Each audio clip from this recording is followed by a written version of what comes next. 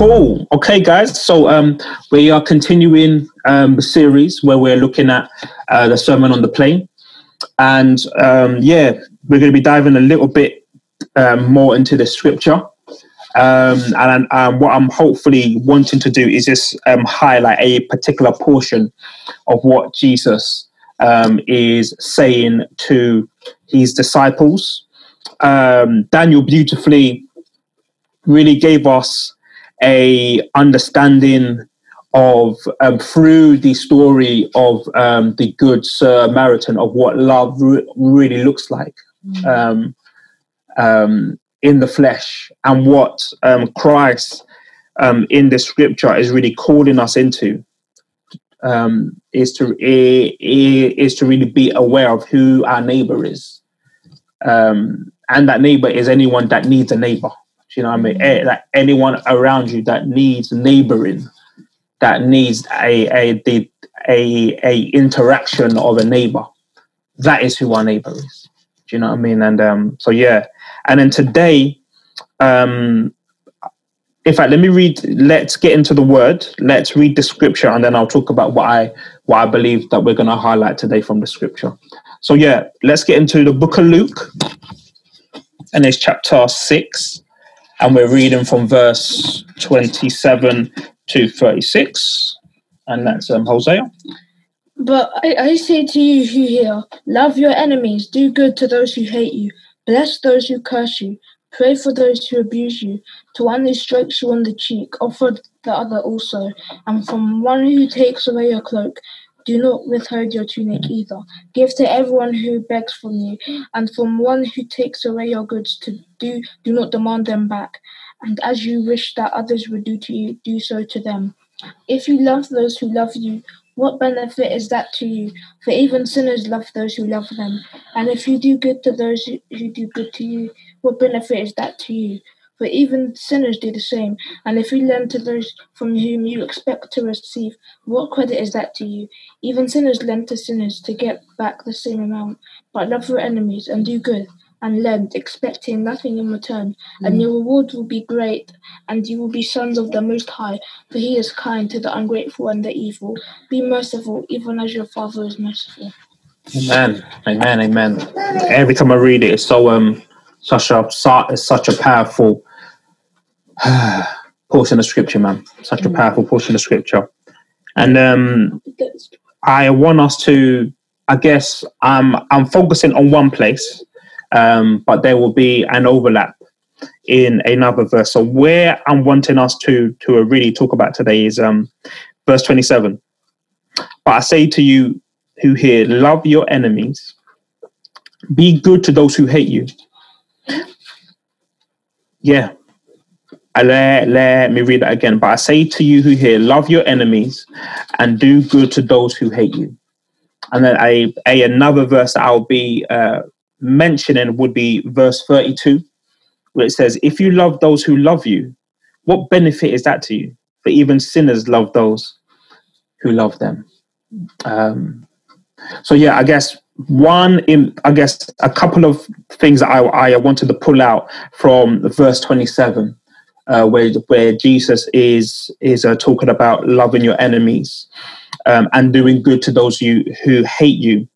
The first thing is that word good in verse 27 means to act beautifully or finely. And it also means to act rightly so that there shall be no room for blame. So it means that I'm acting in such a way where the person who I'm interacting with can't find a blame in me, can't find blemish in what I'm saying, can't find fault in what I'm saying. It's so beautiful that even if they try to trip me up, they can't find anything to trip me up over. And it reminds me of how Jesus would speak. They would try to find a fault in what he was saying, but they wouldn't be able to, because it was good, because it was beautiful, because it was finely crafted. There was no room to find blame in that interaction. Another word that I want to talk about is the word enemy, where Christ says, love your enemies. And who is your enemy? Well, that word enemy means someone who is hostile, someone who hates you, someone who is being hateful to you. So someone who is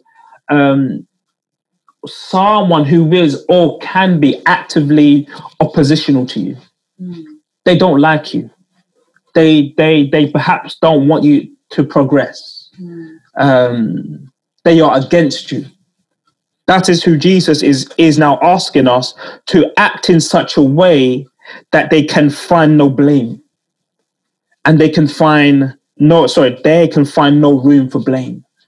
Jesus is asking us to interact with someone who is hostile and possibly hateful to us in such a way that is beautiful, that is fine. And one more word that I want to take out from verse 27 is that word love. And it's the word agapeo.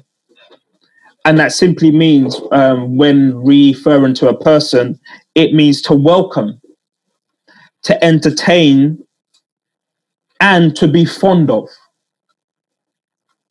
So someone who is hostile, doesn't like me, Jesus is calling me into interacting with them, so that they shall be no room for blame. I'm interacting in such a way where I cannot be found in fault or in blame. And he's not only asking me that, but he's actually asking me to be welcoming. In loving those who hate me, he's saying, I want you to behave in such a way where they feel welcomed, where they feel a warmness from you, where they feel as though you are fond of them.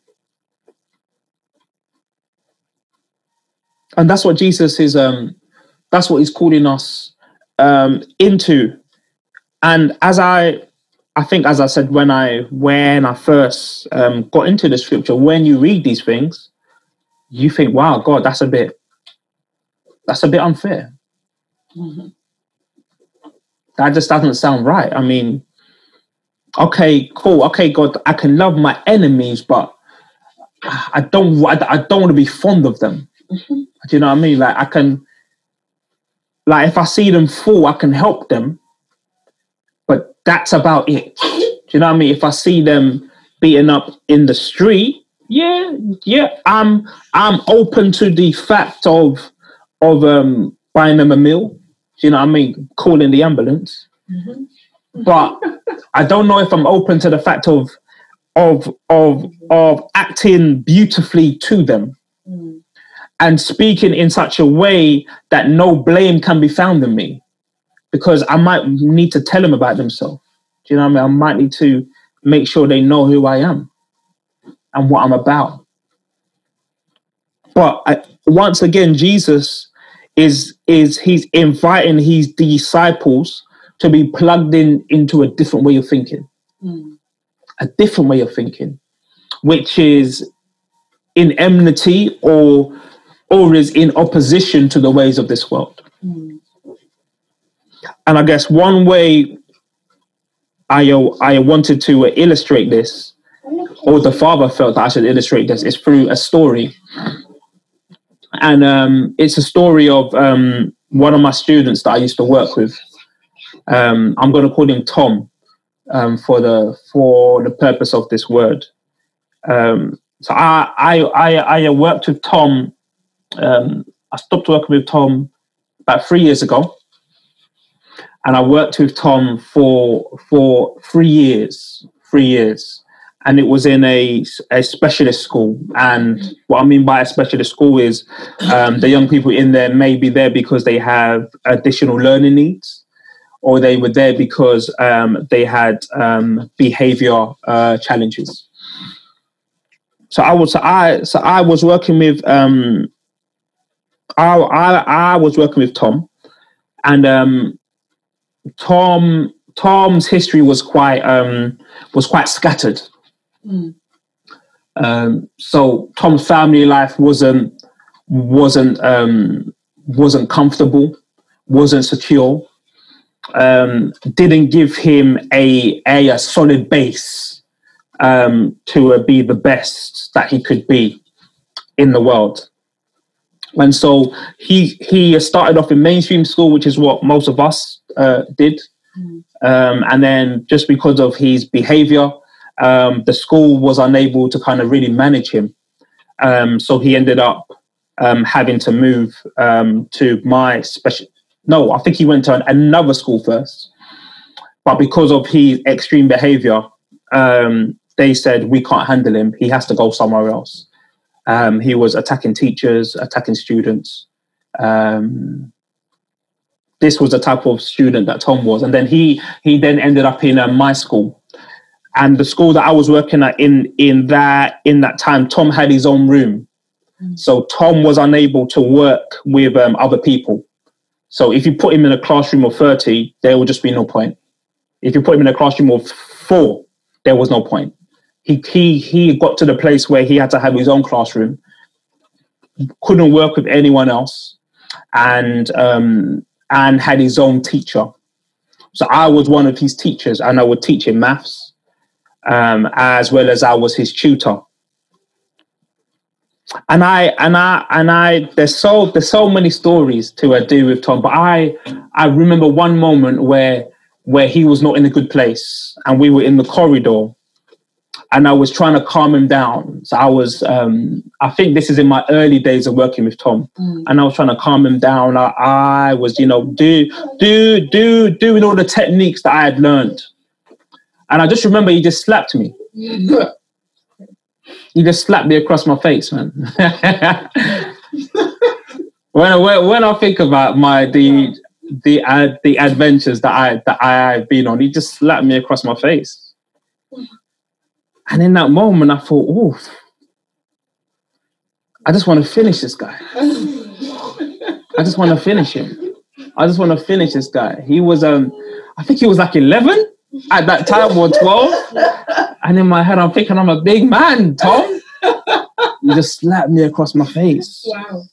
Slapped me. Okay. That is sad. And in that moment, I just thought, God, I just don't know what to do. Obviously, I'm like used to this.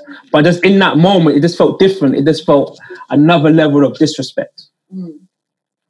Long story short, in that type of work, when children got to the place where they were unable to regulate themselves or keep themselves safe, we would sometimes need to physically restrain them so that they didn't cause harm to other people or themselves. So we ended up having to take him to his room to calm down.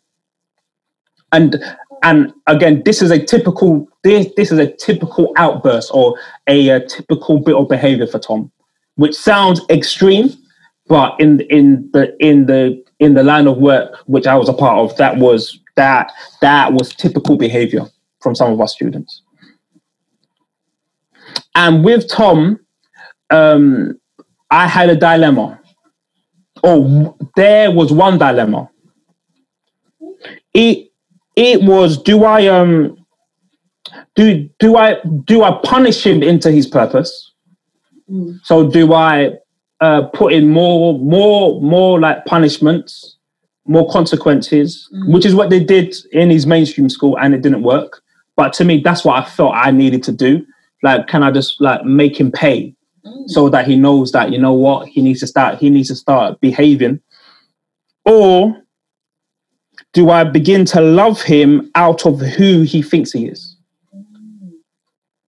Do I begin to love him and interact with him as if he is valuable, and as if he can be safe, and as if he doesn't need to have those types of outbursts?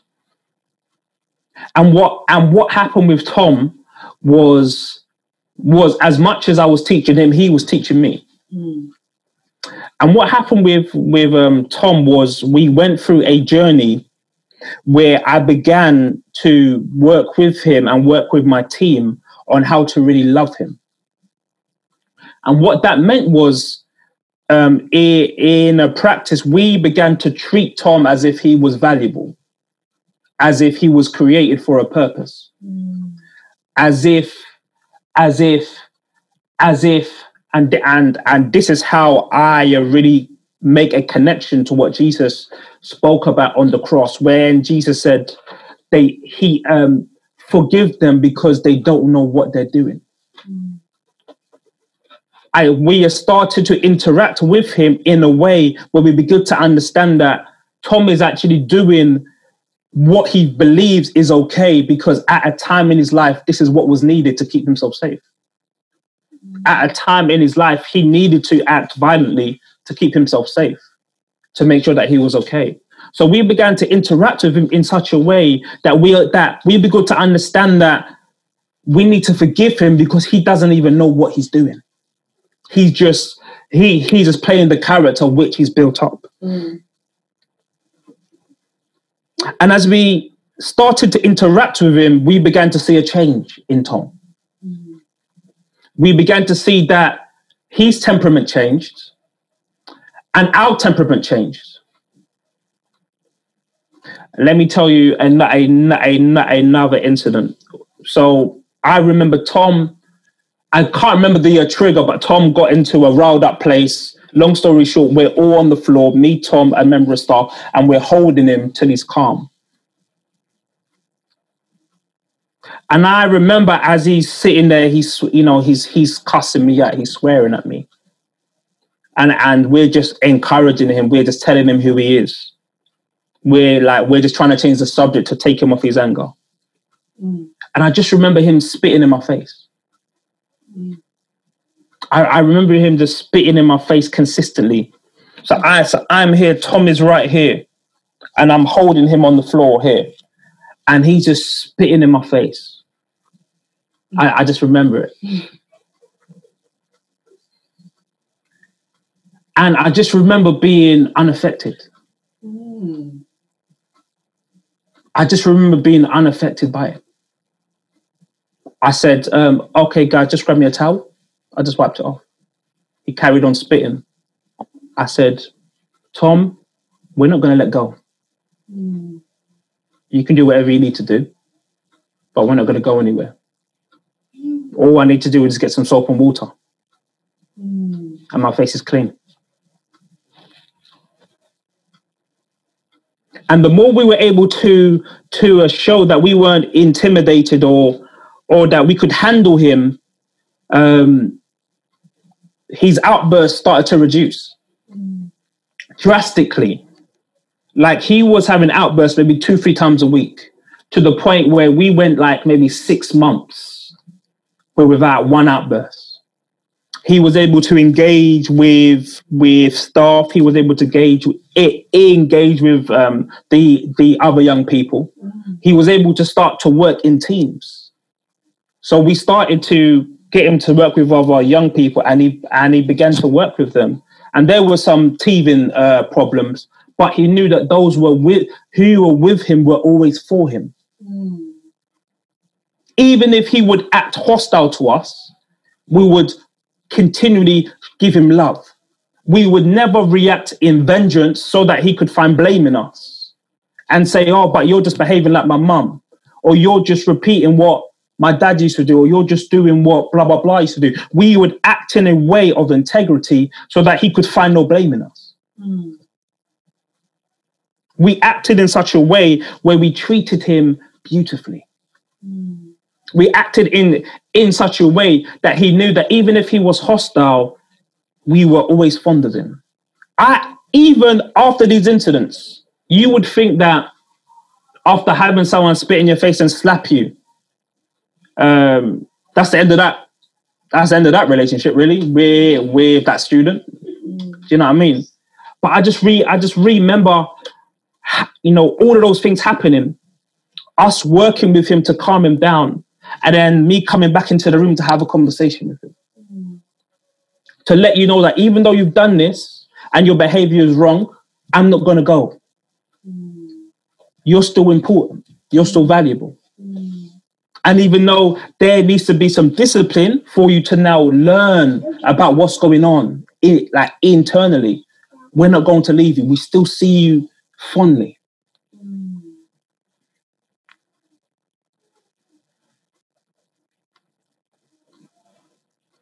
Can someone read 1 John chapter 4, verse 18? I think that was Joseph. 1 John chapter 4, verse 18. There is no fear in love, but perfect love casts out fear. For fear has to do with punishment, and whoever fears has not been perfected in love. Thank you. Amen, amen. Perfect love casts out fear. And what I began to notice was that as we began to love him, the fear he had about himself, he had about the world, began to leave him. Why? Because he now had something else to hold on to. I really want to be before the only option he had was to hold on to fear and to live by that. Now, all of a sudden, there's another option now available where he can live and think by love. And this is what Christ is inviting us to do. That many people who are seen as our enemies, many people in the world are actually bound by fear. They are bound by the spirit of this world. Just like when I think it's in the book of Corinthians where like Paul says, if they had known, they wouldn't have crucified the Lord of glory. So it's like if they actually deeped what they were doing, they wouldn't have actually done it. And Jesus is inviting us even into a similar mindset where he's like, I want you to love these people. I want you to love them out of their blindness. I want you to love them out of them being hostile. I want you to show a different a mindset which is not rooted in the system and in the God of this world, but is rooted in love. And the only way we can do that is because we are being perfected by his love. So there's no fear in us. There's no fear of, oh man, I'm looking bad in front of this student. Oh man, this student is mugging me off. But when you know who you are, he can mug me off because he can't take anything from me because he didn't give me anything. He didn't give me my status. He didn't give me my worthiness. So the world can't take it from me.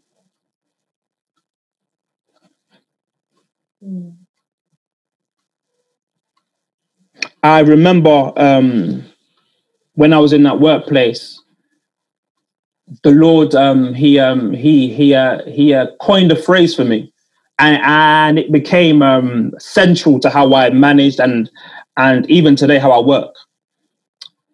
And it was let me read it. It's just give them what they need and not what they deserve. Give them what they need and not what they deserve. And it reminds me of how merciful the Lord is to us. And how even in that same book of Luke, how Jesus invites us to really think about the Father. What this world deserves is straight destruction. Yeah. There's no two worlds. Like, there's no two ways. If I was God, I don't think I would even let it rain. Straight. But he like, but he's so merciful, man. He's so loving. And it's through that love, he's seeking to cast out fear. He's looking to cast out fear in this world.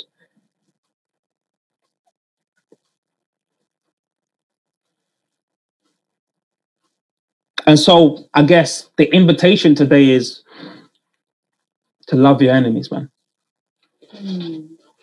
Love your enemies. Because when you love your enemies, you cast out the fear. That love isn't, sometimes when we think of love, we think of, I'm trying to, like, is it hippies? Like people with flowers on their head, dancing around. Ooh, we love everything. That's sometimes how we think of love. But love is a weapon. Yeah. Like, you have to understand, because of God's love, he sent the most powerful warrior to this earth, Jesus Christ, to set us free. This isn't passive. This isn't a kumbaya moment. This is a intentional and aggressive decision by the Father. What does Isaiah speak about? I've forgotten the verse, but it like speaks about the Father saying, how long will I wait? I will bring justice on the earth myself. This is what love is. So when we're able to love our enemies, we are able to be like Christ. We are able to aggressively cast that fear, aggressively show the kingdom, aggressively show people that actually you were created for more than this.